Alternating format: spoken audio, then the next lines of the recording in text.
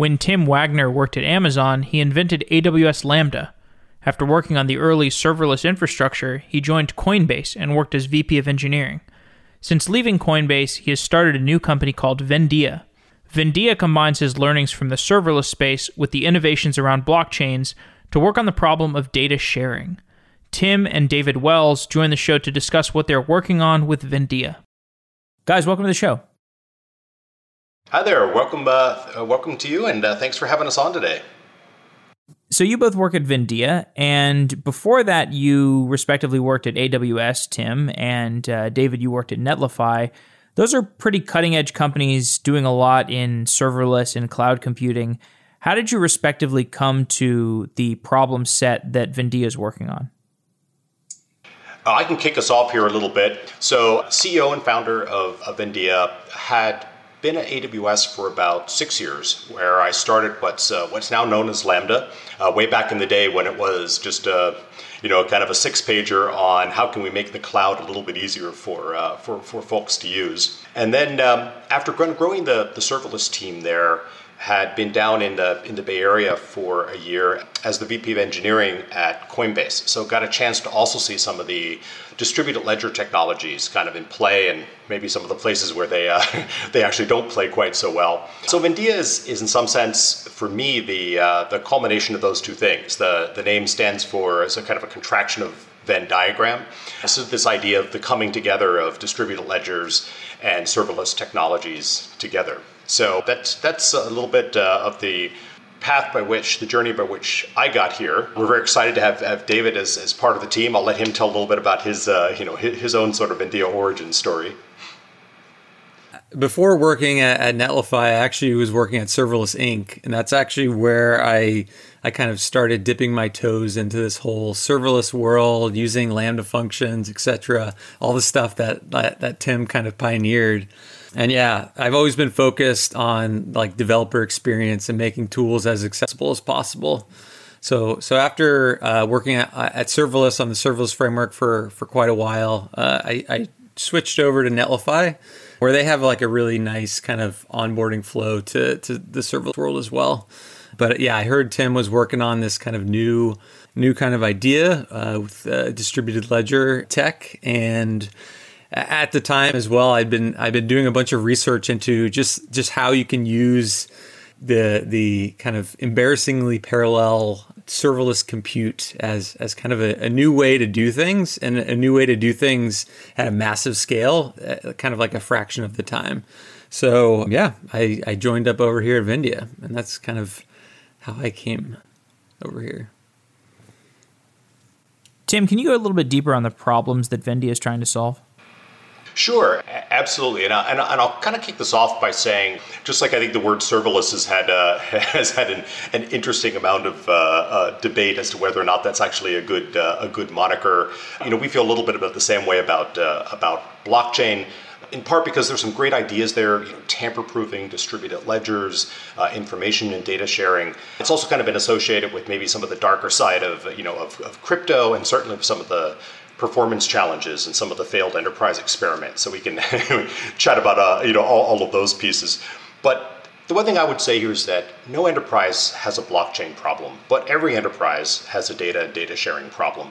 Technologies like electronic data interchange, or EDI, at this point go back almost half a century. The problems of sharing data and data silos and information consistency certainly predate computers. Enterprises have been struggling with how to work with their partners, with their customers, how to share accurate and up-to-date information, since pencil and paper was kind of the reigning technology here. And so all of that is, in some ways, is a very old problem. Think about, things like TP monitors, right? That, were kind of classic enterprise solutions for many, many years. So that's the part that's been interestingly different of late. There are all these incredible disruptive technologies now. Obviously, the public cloud has changed things. But then even within that, these new modern ideas about distributed ledgers, the advent and the escalation of serverless and all the things that it's capable of doing, not just the sort of the original idea, but all the things that AWS and the other clouds have continued to add to that and grow to that set of capabilities. And now with Vendia, the idea of kind of bringing the capabilities of both of those things together. So we help customers with everything from supply chain optimization to being able to, in the case of one of our companies, the Best Friends Animal Society, actually helping to get pets back to their owners. So being able to kind of match up where a dog or cat might be, in a pet shelter versus all the people who are looking for those, and create a single, consistent, up-to-date database of information, even though there are thousands and thousands of pet shelters spread all over the United States, and even within large cities could be many dozens of places that an animal might end up, to things like a European auto manufacturer who's using our technology to track part and chassis assembly as it kind of passes from hand to hand and kind of agent to agent, so that if there's some kind of problem or damage detected, they can work back to who was responsible for that and ultimately who should pay for that. So lots of places where people are trying to share, either code or data or both across clouds, accounts, regions, and technology stacks. So it sounds like a shared database, which is what I've heard from a lot of different kind of blockchain vendor companies. Tell me, why is this different than just a shared database? That's actually a great way to think about it. When you walk up today to a technology like Oracle, or even something perhaps that's kind of cloud native like Amazon Aurora, you bring a data model, in this case in the form of a SQL DDL statement. You give that to that service or to that enterprise application, and then a few minutes later you end up with a table, a database that's capable of giving basically one account, one company, one account, one region, centralized storage. And Vendia does something very similar, except when you give us a data model, what you get a few minutes later is a database that can span companies, clouds, accounts, regions, and technology stacks. And so that's kind of the beauty of the decentralized mechanism here, so that lots of different people can potentially participate in that. And different people doesn't necessarily have to mean different companies, although when we think of things like Ethereum, right, that we often think of lots of different people kind of participating in it. In the enterprise case, it could also be multiple departments. It might be an automaker that has IoT sensors in a factory in one country, but needs to process and analyze that data in a different cloud center in a different country, and just needs a simpler way to move that data and keep those things consistent and operate on them across departments, accounting units, cloud regions, and so forth. So there's a whole spectrum out there of enterprise use cases that require information or code to kind of operate over these disparate regions, accounts, clouds, and so forth, sometimes within a company, sometimes across companies. But yeah, distributed database is a good way to think about it, and we can chat about smart contracts and code on top of it. But at the base layer is always a shared, consistent, up-to-date, as we like to say, ACID representation of data that can be kept the same everywhere. Yep. And that kind of immutable aspects of kind of similar blockchain technologies, where you have a full transaction log of everything that's happened, who's done it, and what they've done. Well, tell me more about what you might want to build on top of this shared database model. Sure. So I think maybe David and I can each take a stab at this, because we do have people who come at it from different perspectives. You can think of it as just an easier, more complete, more kind of application-ready way to build a great serverless app.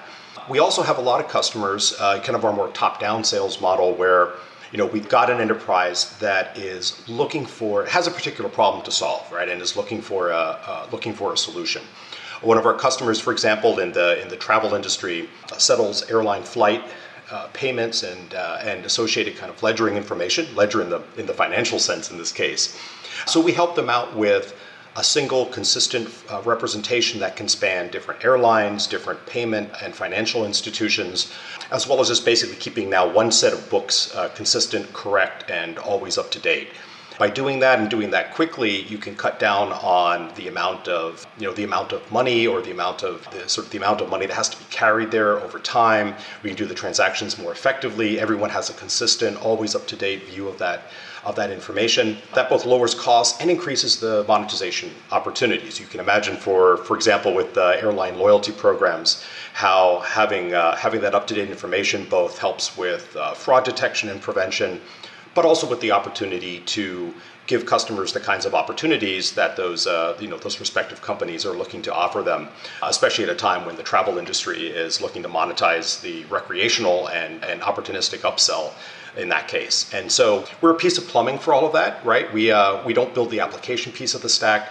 We're the part that makes sure that hundreds of different airlines, different financial institutions, and some of these settlement agencies in the middle can share that information in a way that is trustworthy, secure, reliable, and always up to date, replacing a lot of these very older school kind of DIY systems or ERP systems that tend to be expensive, slow, and require a lot of maintenance. I mean, let's face it, most of them were invented 20, 25 years ago before the cloud was even a concept.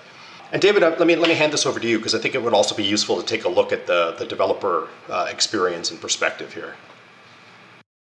Yeah, for sure. Another really common use case that we see, and you see this across multiple iterations of the blockchain, is supply chain management.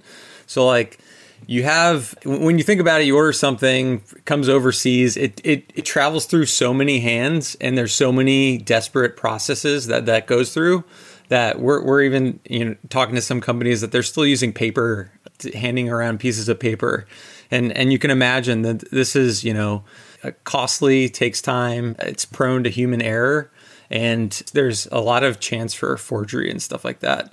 So that's really one of the big use cases that we're seeing, and the way that we're approaching that with what we're building at Vindia is, so instead of every intermediary in that chain having to have an IT team with a DevOps infrastructure set up to manage and maintain their own blockchain in their own stack, wherever they might be running their stuff, we actually provide a kind of a turnkey solution.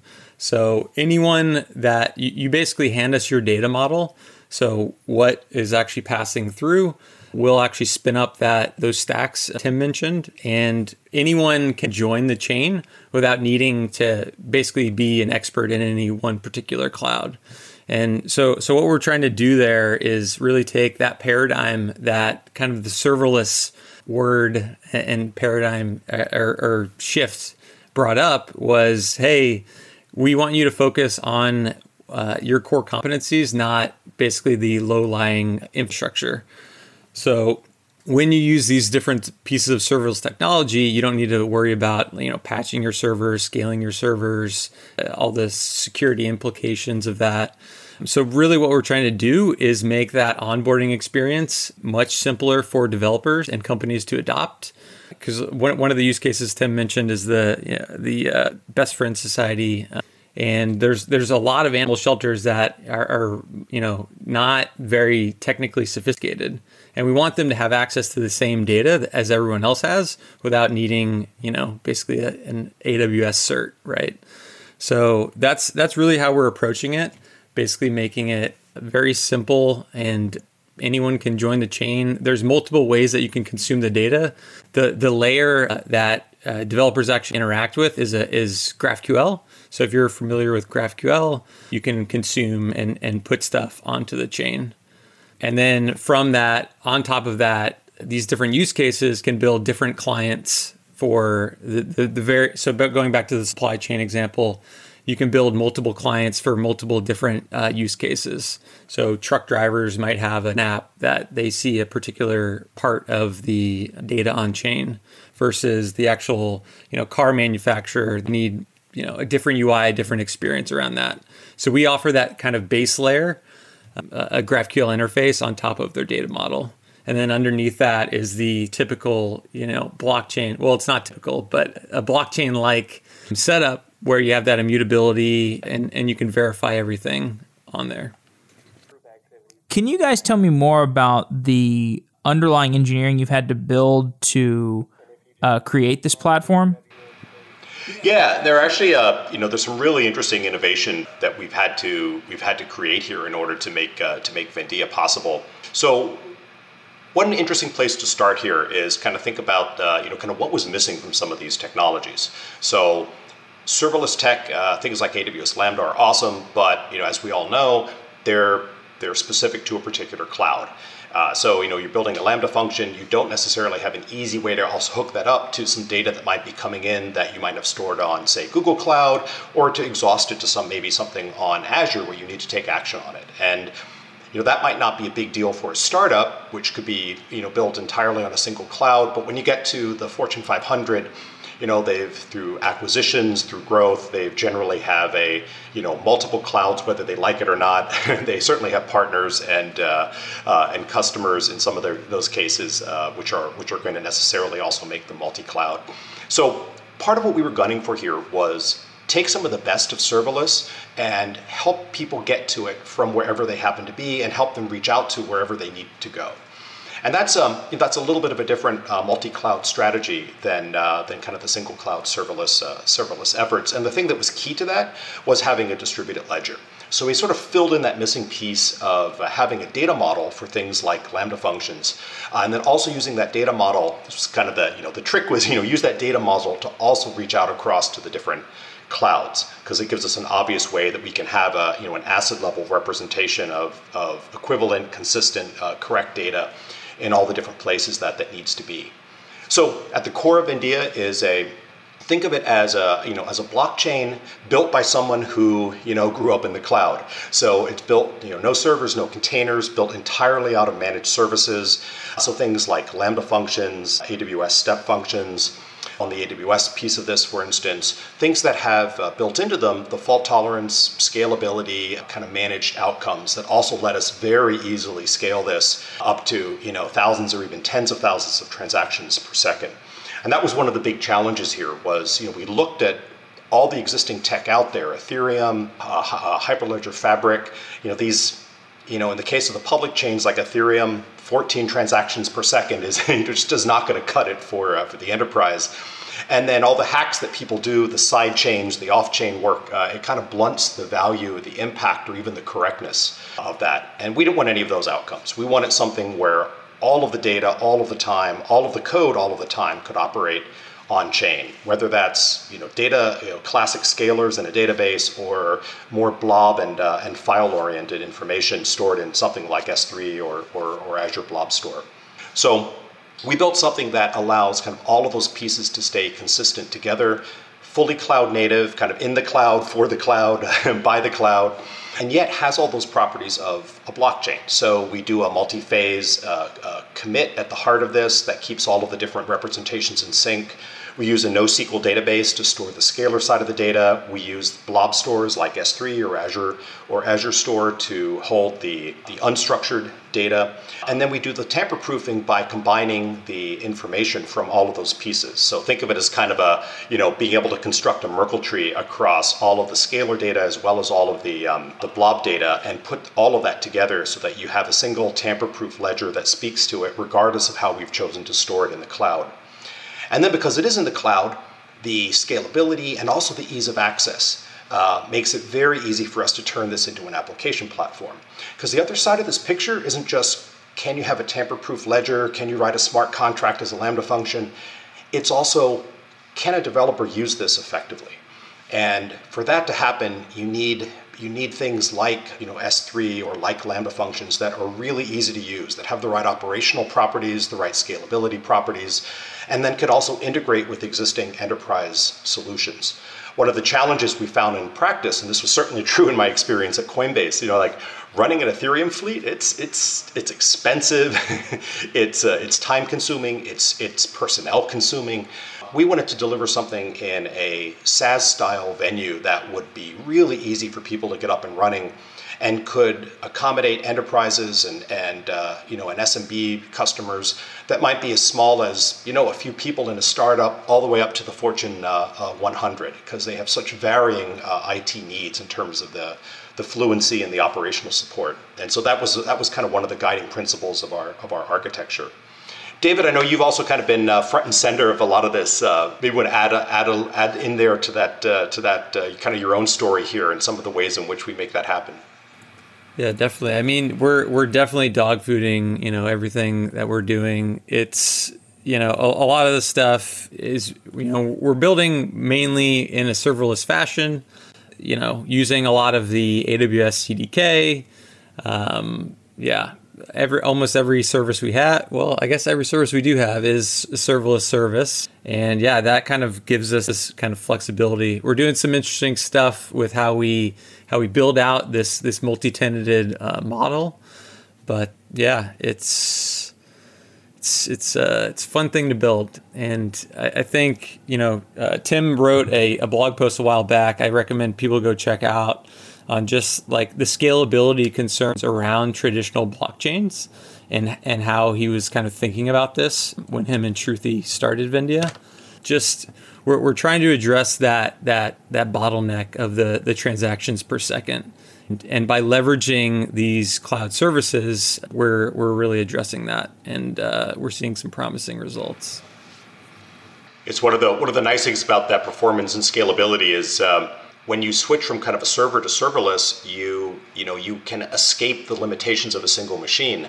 I think a lot of people wonder or may suspect like maybe Ethereum is slow because of some complicated math problem that hasn't been solved yet. Like it has nothing to do with that. At the core of it, it's a peer-to-peer data sharing network that runs on PCs basically. And so once you hit the memory, the CPU, the network, the NIC limits of a single machine, Ethereum can't, and Hyperledger Fabric, or even some of the more recent chains, like none of them can scale beyond that because that's inherent to their architecture.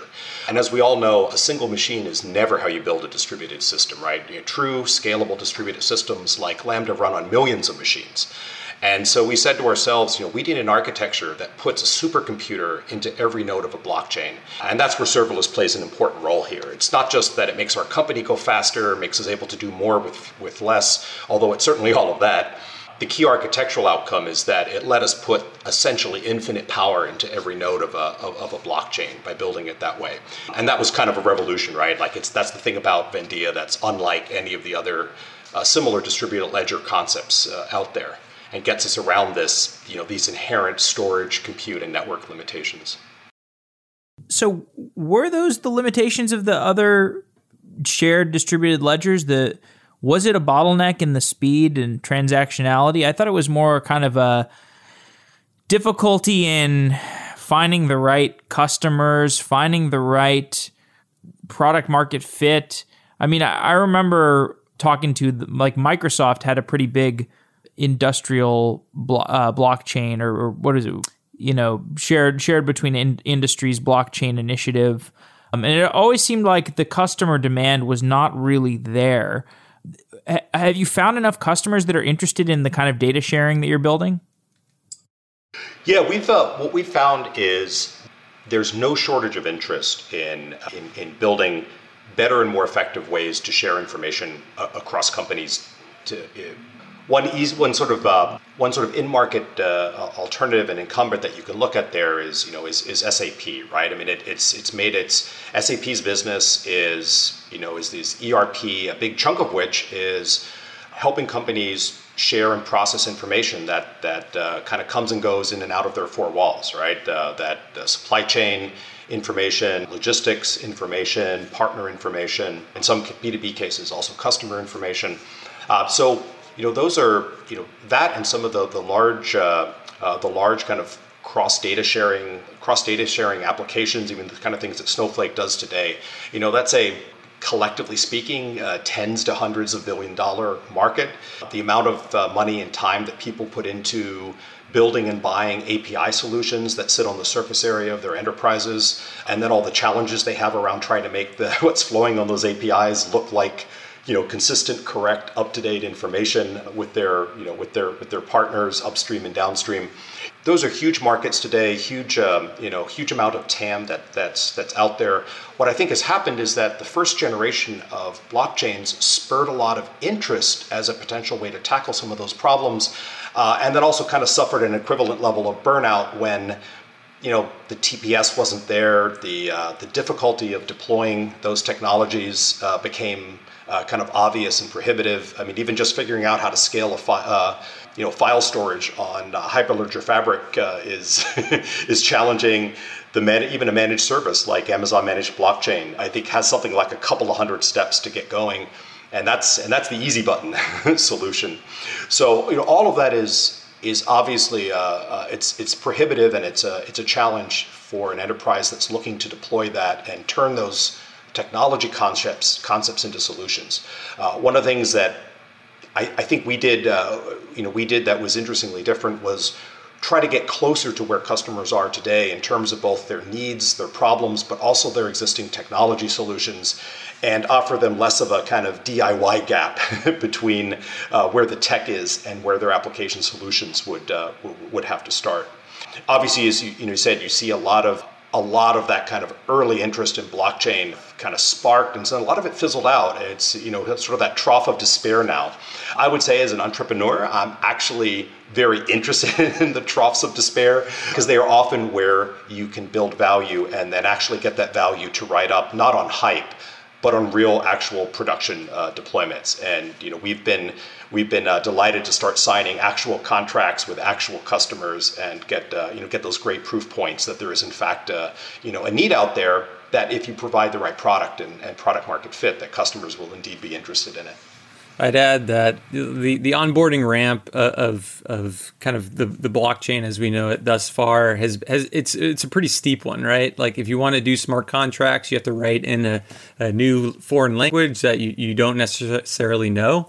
So those are the type of things that we're trying to address. So like with Vindia, you can write a smart contract in any language that you want. So you don't have to learn a new, syntax and way of doing things.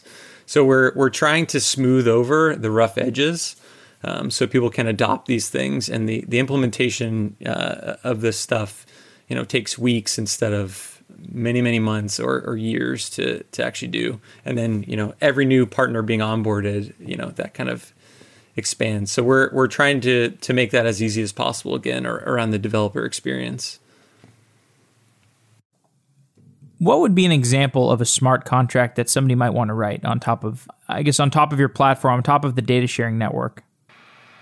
Sure. I think a lot of us are have kind of hear about smart contracts and end up getting familiar with them in the context of Ethereum and Solidity, and therefore start to think about things like Uniswap, kind of complex financial derivatives, kind of crypto related outcomes. But a better model for this, and I think a great way for people to think about smart contracts and really understand them, is database triggers.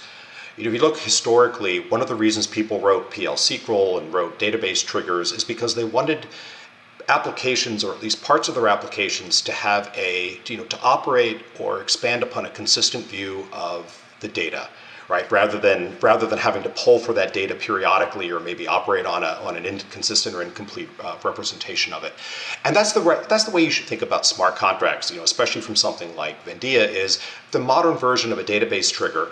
Now just a database that can be decentralized, replicated, and distributed across clouds, across accounts, across regions, and yet still have all of those properties that you would want in a database trigger. That's one of the reasons why we try to get away from these kind of more arcane and specialized languages and say, what matters is not that it's written in Solidity. What matters is that the inputs to a function, in this case, a cloud function like AWS Lambda, that the inputs to those come from the chain, or they come from the blockchain or the distributed ledger, and if it computes something interesting, it can return them back again. And so, anything that would be a natural part at kind of the data or close to the data processing layer then can become a smart contract in that world. So let's say you're in the airline industry and you're doing loyalty programs. You want to put some policies in place, maybe that say you're somebody who is a member of your loyalty program can fly on airline A but not on airline B. They can fly on airline C, but they only get 50% credit when they do so. And you can take those policies from a business, in this case a travel-oriented business, and turn those into a consistent computable representation that looks like basically policy enforcement.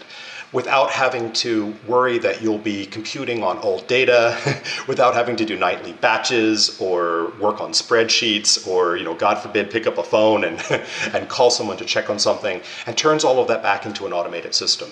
We've also had customers at Vendia who've used smart contracts to do things like SLA enforcement on logistics deliveries. So if a delivery doesn't get to its intended recipient within 4 hours, the person doing the delivery pays a penalty or a fine. And that happens automatically now, so they don't have to go back and call in the lawyers, call in the accountants, call in the engineers to figure out what went wrong. It's all computed off a single shared representation of the data. So policy enforcement, application data layers, things that look like shared SLAs and automated workflows, all of those are fantastic candidates for representation as smart contracts. And by lowering the barrier to entry to being able to write and read and operate those contracts, we make it possible for all of those parts of existing enterprise applications to now have a shared and consistent view of that data, rather than having to be either shared publicly, which obviously can be very scary, or written into something that is obviously hard for developers to understand. Tell me more about what you've seen in the early customer deployments of Vendia. Sure, I can give you a little bit of some insight. One of the things that we've had the great fortune to be able to have Slalom as one of our delivery partners. And they've been working with us on several of our early customer accounts. That customer journey often looks like, as is typical for an enterprise sale, looks like usually a pilot or a proof of concept. One of the things that we try to make, and it's been a very, I think, delightful experience for our customers, is come in, help them put together a simple schema, a simple data model representation, and then build them a working production system in the span of 5 to 10 minutes.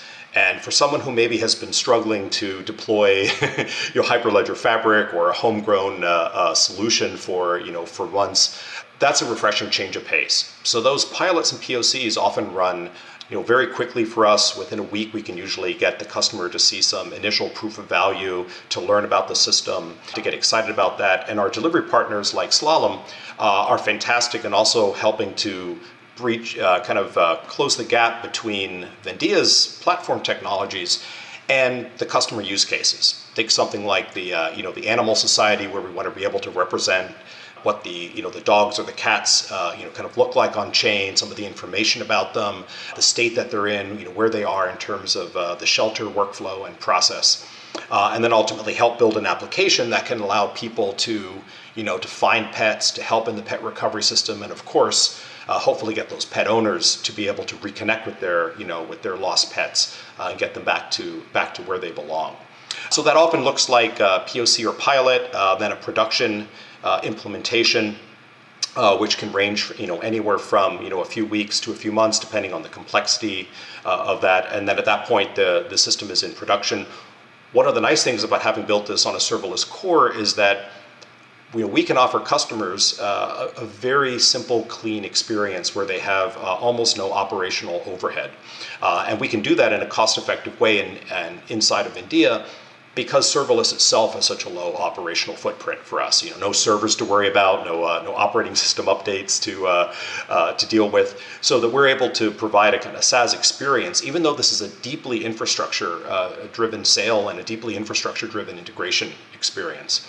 And that integration for customers will typically look like hooking up either web and mobile apps, and David can speak a little more to kind of what that experience looks like, or on the cloud side and the back-end systems, perhaps things like PubSub, streaming data, or other mechanisms that they might have today to get the data in, either into that system or exhaust it from the system in order to take more action on it. David, you might want to take this from a little more of a DevX perspective here, because one of the things we also do is stand up some of the GraphQL capability to help enable web and mobile development. Yeah. So I mentioned this before, but yeah. So if you give us your data model, right? So you give us your JSON schema. With that data model, we will generate a GraphQL backend for you. So, and we're working on automatically generating client SDKs to make the development experience even nicer. But so once you start actually putting data through the blockchain, you can query that, whether it's the actual list of transactions or like list all dogs or whatever it might be, whatever your data model is. You can do that via the GraphQL interface. So you get kind of the nice like auto completion of, a GraphiQL type experience. And it's pretty straightforward to actually build out clients from that. Additionally, with the GraphQL kind of interface, you have the ability to subscribe to changes. So if you want a real-time application that's listening to, updated or new transactions through your system or new dogs or cats added to the system, etc., you can do that as well in the client interfaces that our partners like Slalom are building out for our end customers. So, Tim, I'm just curious, if you talk to the OG blockchain people, who I'm sure you have plenty that you're friends with because you worked at Coinbase, and you tell them about kind of the private ledger or semi-private ledger startup you're working on, are they skeptical? Because I find that like when you talk to blockchain purists, they tend to be kind of skeptical of private blockchains. What do they think of Vindia? No, it's a great question, and look, having also been a part of the crypto community and in working at Coinbase and understanding some of the philosophy there are certainly folks on that side of the fence who look at enterprise blockchains and enterprise technologies like Hyperledger Fabric and Vindia Scans, in the same way that the converse is true here. I think when you get past some of the theology, if you will, of public versus private or permission versus permissionless, there are some really interesting technology choices and options under the covers there that actually make for really interesting concepts. For example, it's not the case in Vindia that customers simply trust us with their data, right? Like one of the things we didn't do and can't do is simply stand up a database in sort of classic SaaS fashion, if you will, and just take all the customer data from all the different enterprises and slam it all together, right? That doesn't meet our customer expectations. That doesn't meet their compliance expectations. That doesn't provide operational isolation. We still create an individual account for every customer. All their resources are completely isolated at the cloud account level from all other customers. And that requires us to still build a decentralized solution. And so we actually have a lot in common with, even some of the newer technologies like Algorand, Hedera. We share with them a belief system that customers should be able to operate in a mutually trustless fashion, and that information shouldn't simply be the repository of any one agent or agency on there. It should be something where any of those customers can have and maintain their own unique representation. So I think in that sense, Vindia very much adheres to the kind of the blockchain ethos, if you want to call it that. We've tried to find a way to package and deliver it in a fashion that is more comfortable, familiar, and accessible to enterprises. Hence the desire for SaaS, for cloud-based, and so forth. There's probably the biggest point of division you might have here is this question of, are managed services versus just infrastructure rentals sufficiently portable or, disconnected from the interests of an individual CSP? And certainly if we were to build an AWS only solution, I think a lot of blockchain folks would not find that sufficient. One of the things that we're very excited about, of course, is having a multi-cloud solution so that customers can experience the best and the brightest in all the different clouds, but without having to go to the lowest common denominator in terms of what it is that they have to use and port across those.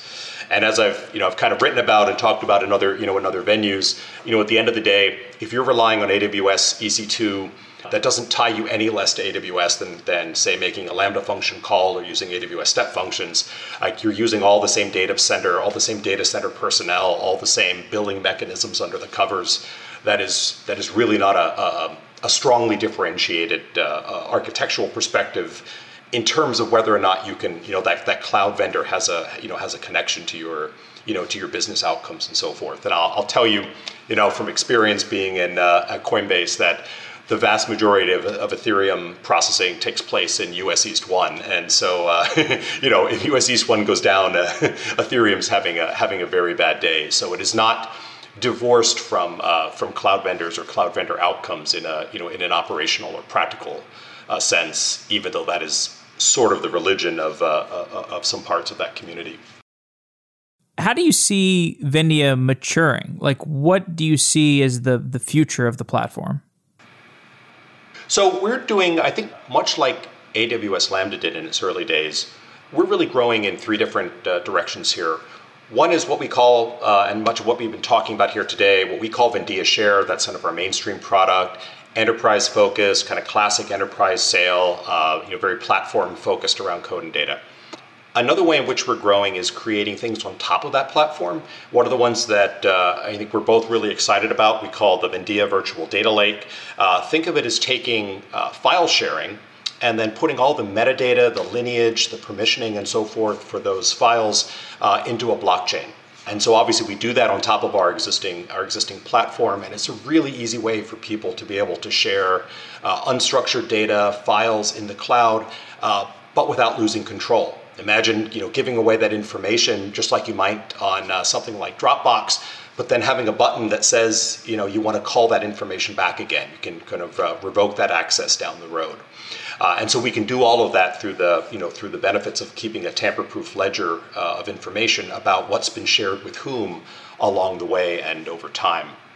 And then the third one here, and the one that David's also been spending a lot of time and energy in, is we want to create a bottom-up developer experience. Part of what made serverless so exciting and frankly so successful is that lots of people out there in the community found uses for it that might not even have been imagined by us at AWS, back in the day when we were first working on it. And we think the same thing is true here. We want Vendia to be the easiest, fastest, simplest way to experience and develop serverless apps for any cloud, and even across clouds. And that to do that and to really be successful at that, we need to get that into the hands of of millions of developers. So we're working on our preview release, which we'll have out in a private beta in December, and then we'll be opening that up to additional folks in January at the start of the new year. And we're looking forward to getting lots of feedback and seeing what people build with it. Yeah, and I'll add to that. One of the things that we're trying to do, there's this big educational component around this, right? Like, a lot of developers out there, myself included, up until 6 months ago, I wouldn't have considered using any type of blockchain for my data store. I typically use DynamoDB for something, but just the properties you get from putting something into a database and having a full transaction history, an immutable transaction history of what's happening, gives you a lot more flexibility around what you can do. I don't think too many developers are thinking about that. I think a lot of folks out there are still in the right in place kind of mentality around their database. And there was a time and place for that because data storage was expensive. We're in this world where compute is getting cheaper every day. Storage is getting cheaper every day, where there's really no reason why you couldn't have an immutable history of your database, what it's looked like at basically every point in time. And kind of the benefits that fall out of that, and just kind of the compliance regulations and all kinds of GDPR stuff that falls into that. So we're really excited to kind of get the word out there. You can build quite a number of different types of applications. We're going after a lot of the traditional kind of distributed ledger blockchain stuff first because that makes sense. But it's pretty interesting what you can do with this. Again, we're providing you with an API. That's a GraphQL API. It would be indistinguishable from just you setting up your own, AppSync client or what have you. So you could use it for some traditional use cases as well. And then you get all those kind of benefits I mentioned just out of the box. So just to revisit it one more time, because I know that there's going to be blockchain sticklers in the audience. What is the difference between what you're building and a shared database? The easiest way to think about it is Hyperledger Fabric with every node having essentially unlimited resources. So the same tamper-proofing, consensus, multi-node, multi-party guarantees that you would get with a this is sort of the leading contender in the space, with something like Hyperledger Fabric. We provide all those same guarantees, all those same outcomes and capabilities, but we've built this and architected this in a very different fashion, right? Built off of a very different technology core, and that gives us a unique set of properties and obviously a different set of customer outcomes when it comes, especially when it comes to things like performance, integration, and ease of use. But the guarantees around replicated data that, say, Hyperledger Fabric would produce, or even that, say, Ethereum, Algorand, Hedera, take your pick of kind of the newer chains, all similar outcomes, right? They all guarantee a tamper-proof ledger. They all guarantee that all machines maintain a replicated representation at the same time.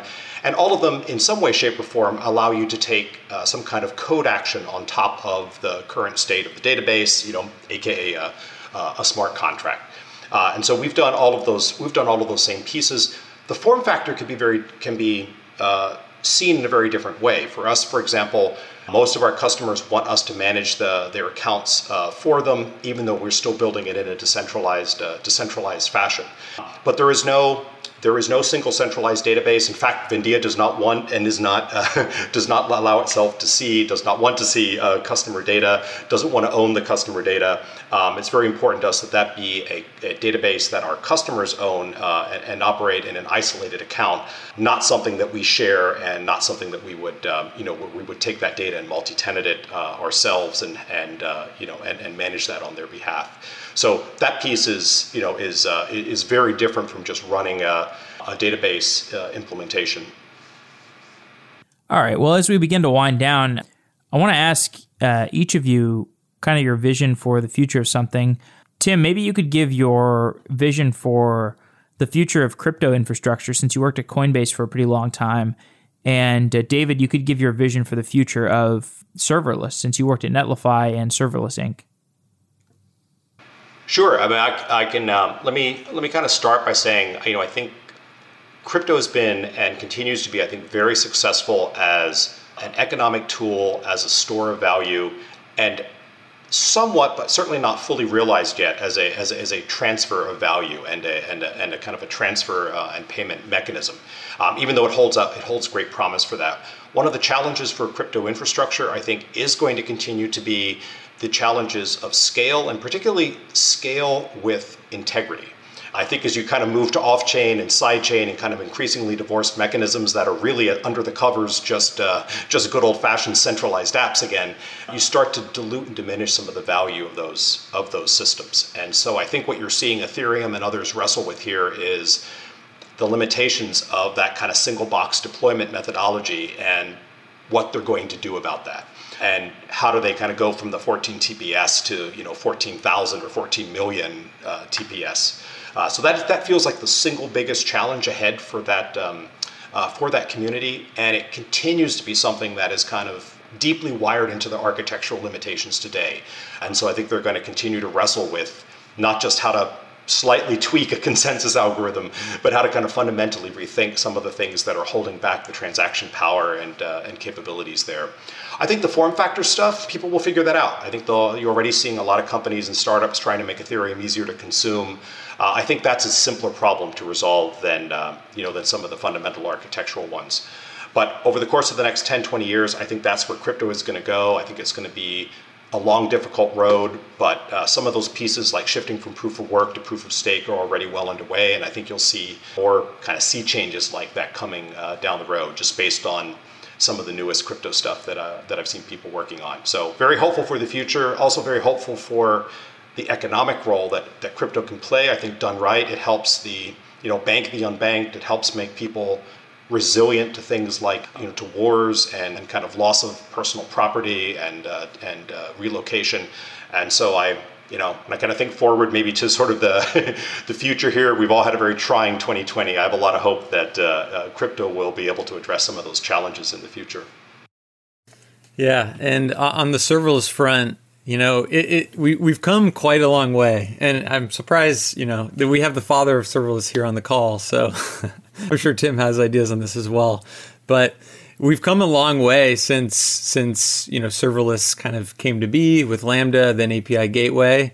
Back in the day, you'd have to upload zip files of your code. It wasn't super straightforward. Again, like kind of that development hurdle was there, but the tooling around the industry has come quite a long way. So now with just a couple lines of code and a single command, you can get your Lambda functions up and running in the cloud. It'll scale for you, pay per execution, the whole serverless kind of spiel. The other kind of interesting thing that we're seeing is the kind of arbitrary limits of the cloud. Like, previously Lambda functions would only run for a max of 5 minutes. That's been lifted to 15 minutes. I don't have any inside baseball, but I don't see like why that couldn't lift even further.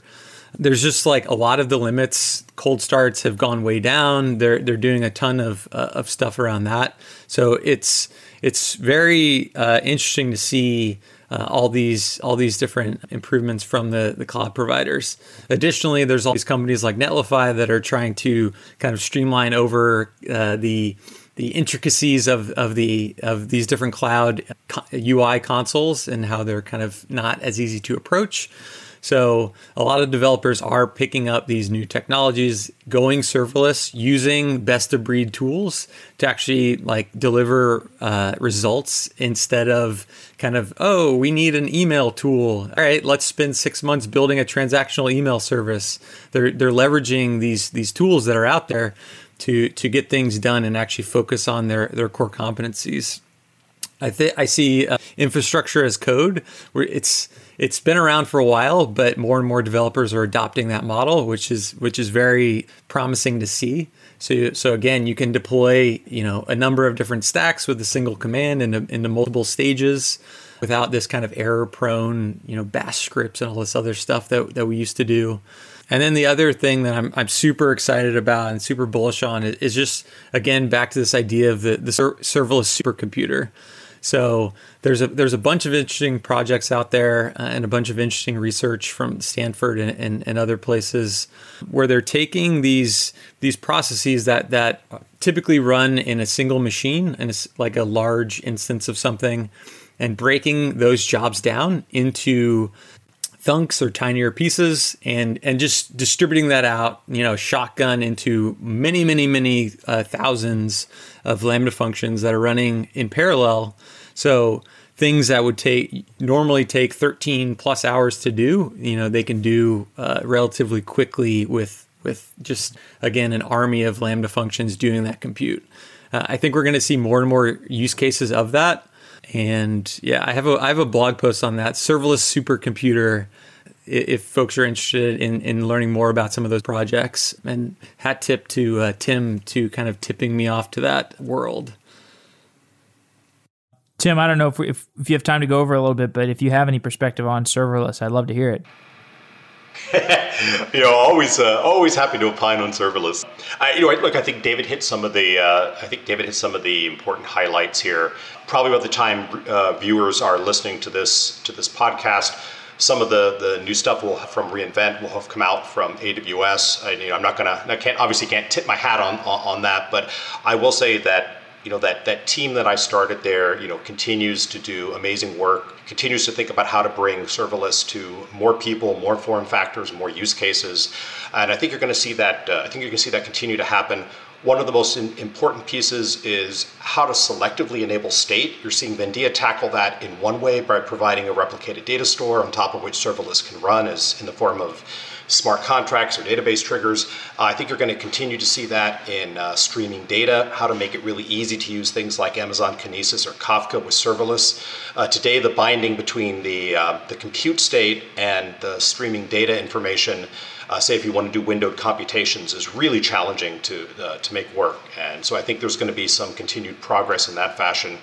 As David said, the operational aperture, if you will, continues to widen.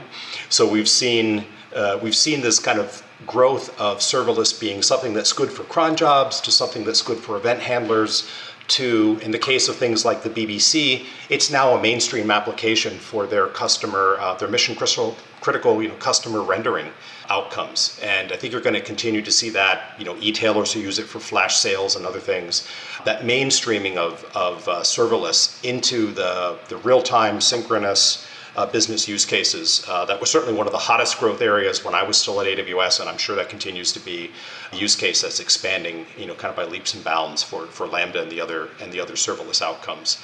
And then as David said, there's some incredible research going on here. We don't have time to kind of dip into a kind of a full survey of that, but some really interesting outcomes as people look at, for example, how could you take, Python pandas or something similar and reimagine that as a serverless implementation? And how can you get the power and benefit of the cloud so that these large, complex data pipelines that have, even within them, have very varying needs of memory, of compute power, and so forth, can start to become more cost-effective, more scalable, more resilient, and easier to use. And I think that's going to be just transformative. Same thing that kind of Databricks did to the Hadoop world, I think serverless computing is going to ultimately do to some of the existing companies and technologies over time. And so that's a really exciting area to keep watching as well. Well, all right. Guys, thanks for coming on the show. It's been a real pleasure talking to you. Really wide-ranging conversation. I look forward to seeing where Vindia takes you. Awesome. Jeff, thanks so much. Our pleasure to be here, and really appreciate the opportunity to chat about the company and perspective and direction. Check us out and learn more at www.vindia.net, and please sign up for the developer preview if you're a developer.